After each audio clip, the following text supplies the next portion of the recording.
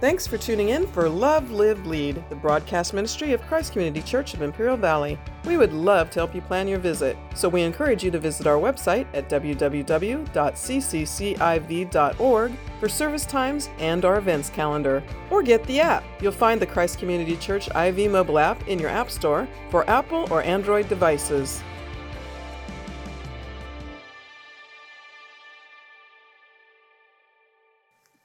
Now, some people deny that this is actually part of God's word. They say somebody slipped that in. There's all kinds of theories out there because you see this command here, and I got to admit that God's command is unorthodox. It is unorthodox here. Go take for yourself a prostitute, right? Whenever we're growing up, and maybe we grow up in church, the last thing we would think of is taking a wife as a prostitute. We've got dreams and we've got aspirations and we've got these plans in our heart and everything else. But how many of you said that I would go and I would marry a prostitute? That isn't part of the game, but yet God tells Hosea to go marry a prostitute. Go take for yourself a wife of whoredom, and it's caused many students of the Bible a problem. How could God even ask a man of God like Hosea to take a prostitute for a wife? God would never do that. It has to be going against his word. But when you dig deeper in the scriptures, there's a word concerning marrying a prostitute when it comes to priests, but not prophets.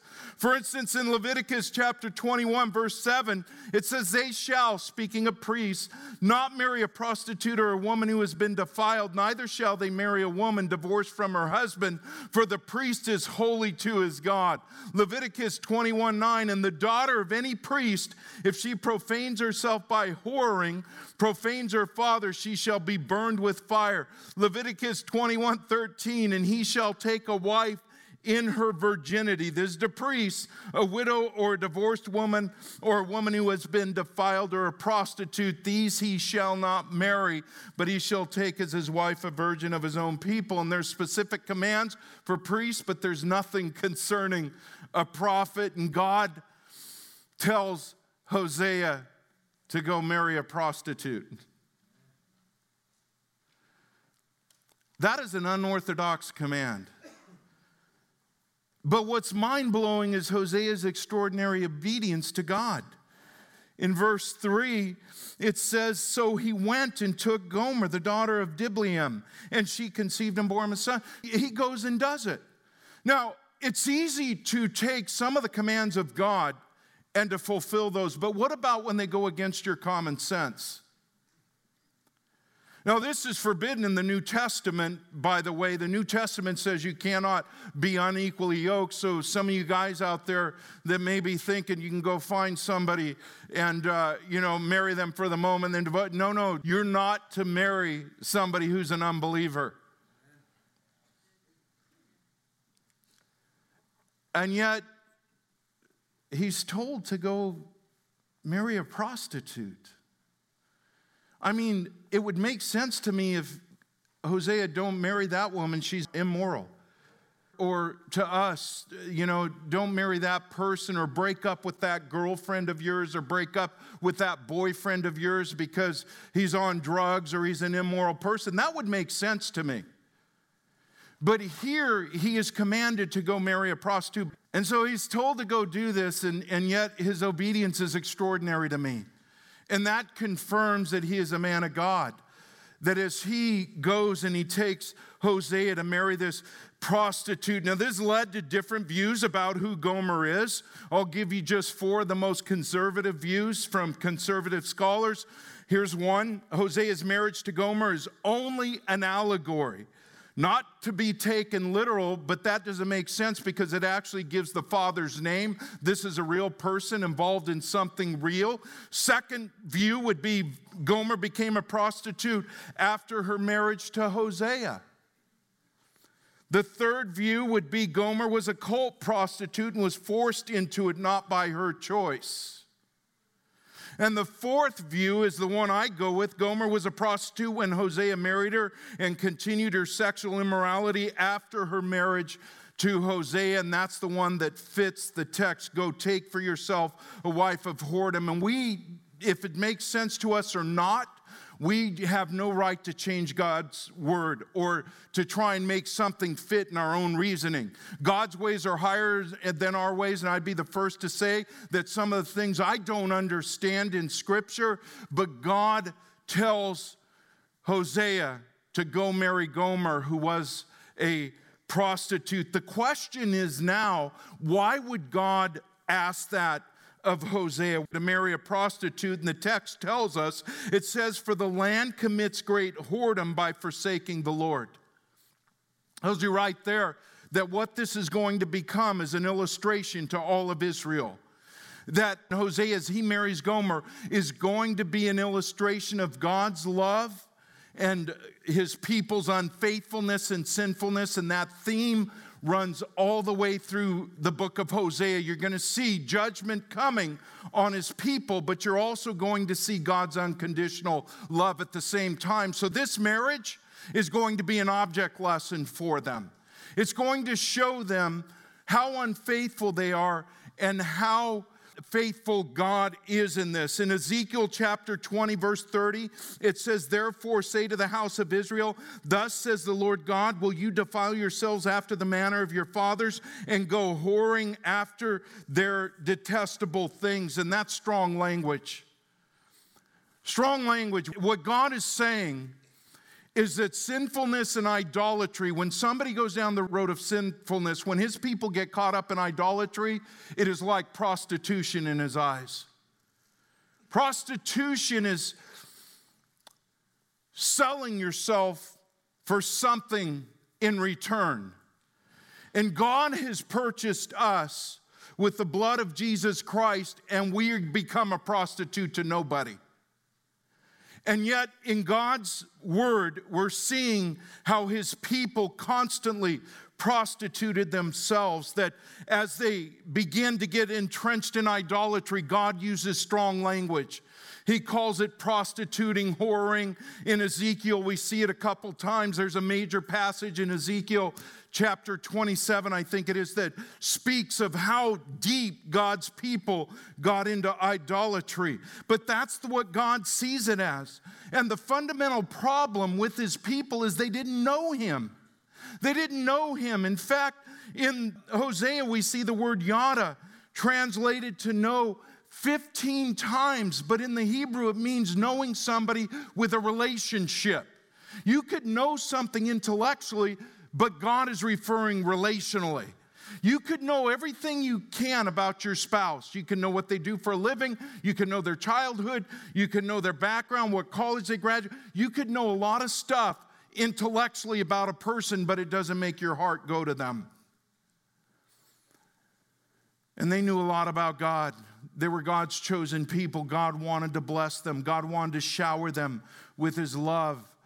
And they continued to turn their back on them. And so in Hosea 5:4, it says, their deeds do not permit them to return to their God, for the spirit of whoredom is within them, and they know not the Lord. That's that word again, know not the Lord. They knew what worship was supposed to be. They knew the sacrificial laws. The priests had taught them that. They were raised in families that knew that. They knew the drill. When it came to worshiping the Lord, they knew what he required in their prayers. It was nothing that they didn't know intellectually, but they didn't know God relationally and experientially. And that's what the Lord is trying to get out of his people right now. He's trying to get them to understand that what you're doing is prostitution. They went after Baal, thinking that life would actually come from Baal, that they would sell their sons and their daughters and everything else down into that prostitution, spiritual prostitution. Think about even how perverted our culture has become. That everything in this culture revolves around sex. We're serving Baal again. The pornography in the church is unbelievable. Men begin to watch pornography and they're bowing to the altar of Baal, and they can't break away from that. There's going to be a point where they're not going to return. And they need to understand the seriousness of that. And they're doing no different than what God says of his people Israel. the very people that he wanted to love and wanted them to experience a relationship with, they said, no, we want Baal. Baal provides more, and you know what it is? He provides more for the flesh. He provides more for the passions of the flesh, because now you can serve a God on your terms, not his terms. It doesn't stop there. Hosea's children speak of God's people judged, because God has to judge that his people. Look at verse 3. So he went and took Gomer, the daughter of Diblaim, and she conceived and bore him a son. Now I want you to take note of that. It says, bore him a son. On his other two children, it doesn't say that. It just says she bore the children. She bore a daughter. She bore another son, but it doesn't say she bore it to him, because everyone believes that she got pregnant in her life of immorality, that Hosea was not really the father of those children. So she bears him a son, and the Lord said to him, call his name Jezreel, for in just a little while I will punish the house of Jehu for the blood of Jezreel, and I will put an end to the kingdom of the house of Israel. And on that day I will break the bow of Israel in the valley of Jezreel. And now the child was to be named Jezreel, and there's really two reasons behind that. Jezreel means scattered, and God's getting ready to scatter Israel. He's getting ready to bring the Assyrians in, and he's getting ready to scatter the people. And even though Hosea prophesied for a long time, he started in 760 BC and he went to about 720 BC. The Assyrians come in at 722 BC. So we actually witnessed the judgment of God calling, but he prophesied for at least 40 years to the people. And he continued to prophesy to them. So number one, Jezreel means scattered. God's getting ready to scatter them from the land. They're no longer going to dwell in the security that they once had. They're no longer going to dwell in the prosperity that they once had. They're going to find out real quick that it was God that gave them all that. Number two, though, because of a situation that happened in a place called Jezreel. Jezreel was the name of a well-known town and a valley in the northern kingdom. Jezreel. When Jehu was anointed king over Israel, he was commanded to massacre the house of Ahab and Jezebel. Now, King Ahab and Jezebel in the Old Testament, the kings before that, they brought Baal into the land and polluted the land with Baal, because Jezebel's father was actually a priest in that religion. She was a stronger one out of the relationship. She was the one that convinced King Ahab that Baal is the right religion. We need to bring him in. And it became what we call syncretism. Syncretism is kind of like going to Haiti. When you go to Haiti and you're ministering to the people down there and you're in church with certain people on Sunday, you find out that they still are involved in voodoo. And they think it's okay because they're involved in both religions. So when you're talking to somebody who's involved in voodoo, you got to say, no, that doesn't line up with God. You choose one or the other. Many of them refuse to do that. So they go to church on Sunday and they hear about the Word of God, but then when they get sick, they go to a voodoo doctor, a witch doctor, and they go for healing and things like that. And so Ahab and Jezebel brought Baal into the land big time. That's when you see the showdown of Elijah the prophet with the false prophets of Baal, that culminates at that point. But God anoints a king named Jehu, and he wants him to take out the dynasty of Ahab and Jezebel.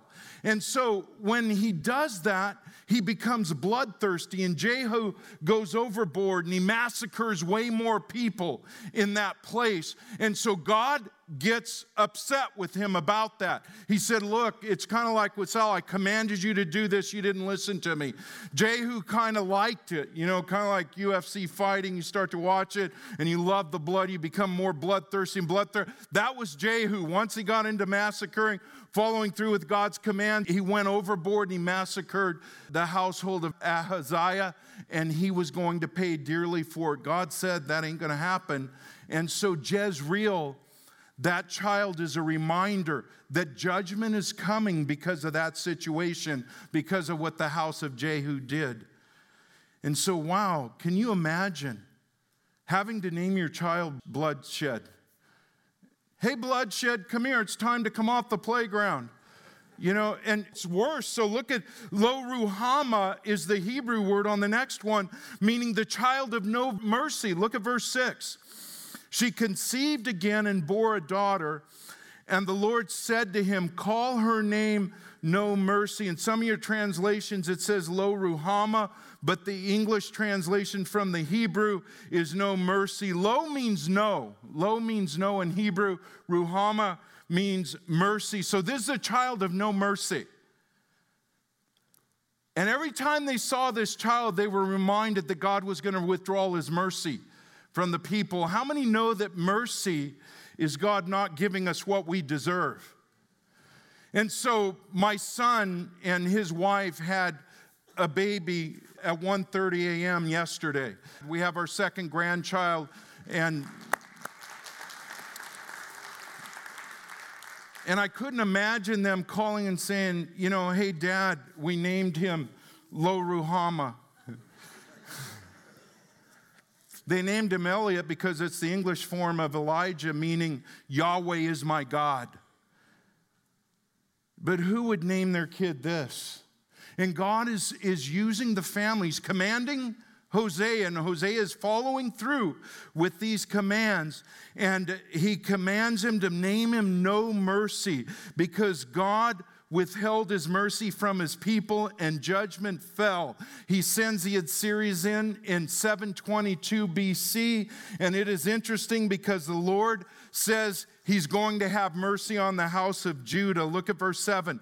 But I will have mercy on the house of Judah, and I will save them by the Lord their God. I will not save them by the bow or by the sword or by war or by horses or by horsemen. God says he's going to have mercy on Judah. That was only for a moment. When the Assyrians came in and ransacked Israel in 722 BC, later on they came back and they surrounded Jerusalem.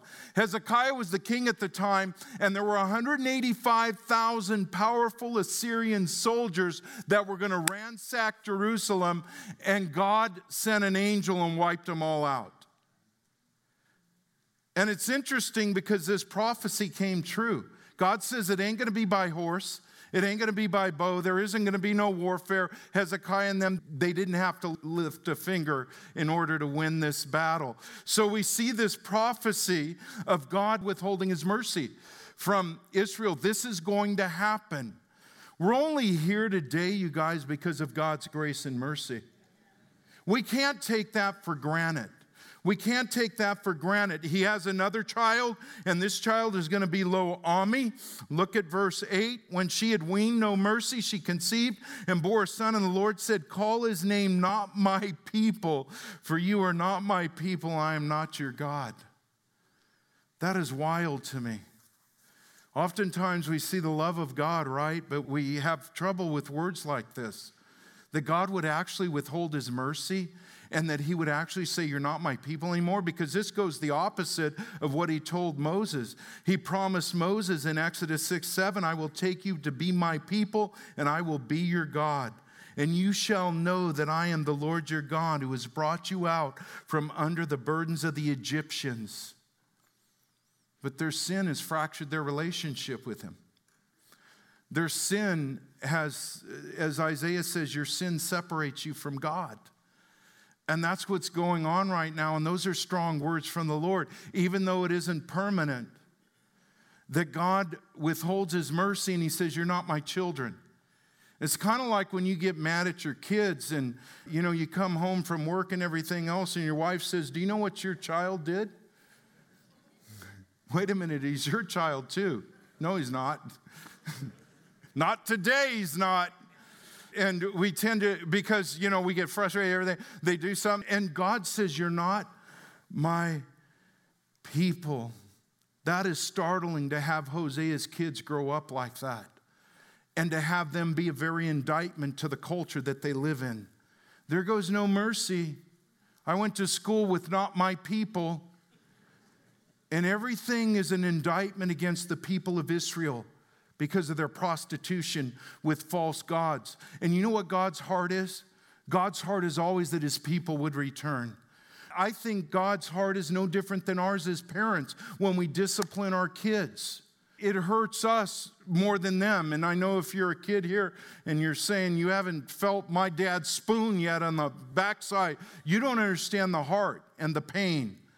And I think that was one of the reasons why Hosea was actually told to marry a prostitute and to have these children so that he can understand a little bit about how it pains the heart when God's people are unfaithful, that he would understand what God was going through to a certain degree. I've sat at bedsides all my life with people who've lost loved ones. I really didn't understand the full impact of that till I lost my own dad.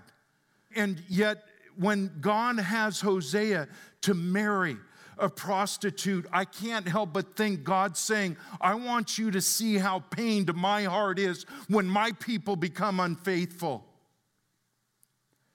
And we don't often see that results of sin, they're pictured in the symbolic names of the children. We see that because the death and bloodshed symbolized by Jezreel highlights that sin can only result in death and devastation. We know that when God's commands are disavowed, when we don't obey his commands anymore, innocent people are taken down, that there's innocent bloodshed that is taken out. We don't see that devastation. This is not what God promised Moses, but it's necessary for the moment. God's mercy being pulled back is highlighted in that name of Ruhama, of no mercy. When God's people willfully continue to sin and fail to see the need to repent, then God pulls back his mercy, and you and I take that for granted. And we think none of that is in the New Testament. Now, don't get me wrong. I believe that when you're born again, you're born again.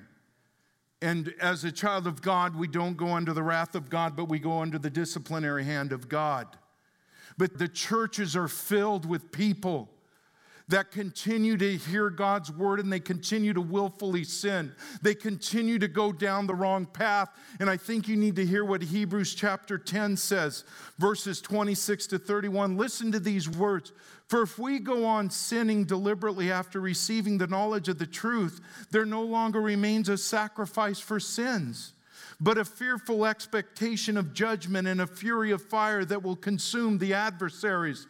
Anyone who has set aside the law of Moses dies without mercy on the evidence of 2 or 3 witnesses. How much worse punishment do you think will be deserved by the one who has trampled underfoot the Son of God and has profaned the blood of the covenant by which he was sanctified and has outraged the Spirit of grace? For we know him who said, vengeance is mine, I will repay, and again the Lord will judge his people. It is a fearful thing to fall into the hands of the living God. That's New Testament. My fear is that we would trample on the grace and the mercy of God, that we would hear the word of God Sunday after Sunday, and some people in this auditorium wouldn't be right with God, and they would die in judgment. And they would face the judgment of God. The fact that God's favor was removed from his people is seen in Lo Ami, not my people. Do you realize what that means? That to become a child of God means that we have the favor of God in our lives, that we have the blessing of God in our lives. When my children are a part of my household, they have the blessings of Grisel and I. They have access to everything we have because they're our children. And as children of God, we have access to the blessings of God. And we have the access to everything that he provides for us. God blesses his children, but he can remove those blessings. He can remove that favor that we have in God. Thanks for tuning in for Love, Live, Lead, the broadcast ministry of Christ Community Church of Imperial Valley. Christ Community Church has campuses in El Centro, Calexico, and Brawley, with services in English and in Spanish. Your kids are going to love our kids' church. Plus, we have a lively youth ministry and young adults group. You're welcome to call the church office at 760-337-9400 with your questions, or leave us a message on the Christ Community Church IV mobile app, the ccciv.org website, or direct message us on social media. We are really looking forward to meeting you. So again, the website is www.cccIV.org, or call 760-337-9400 so we can plan your visit.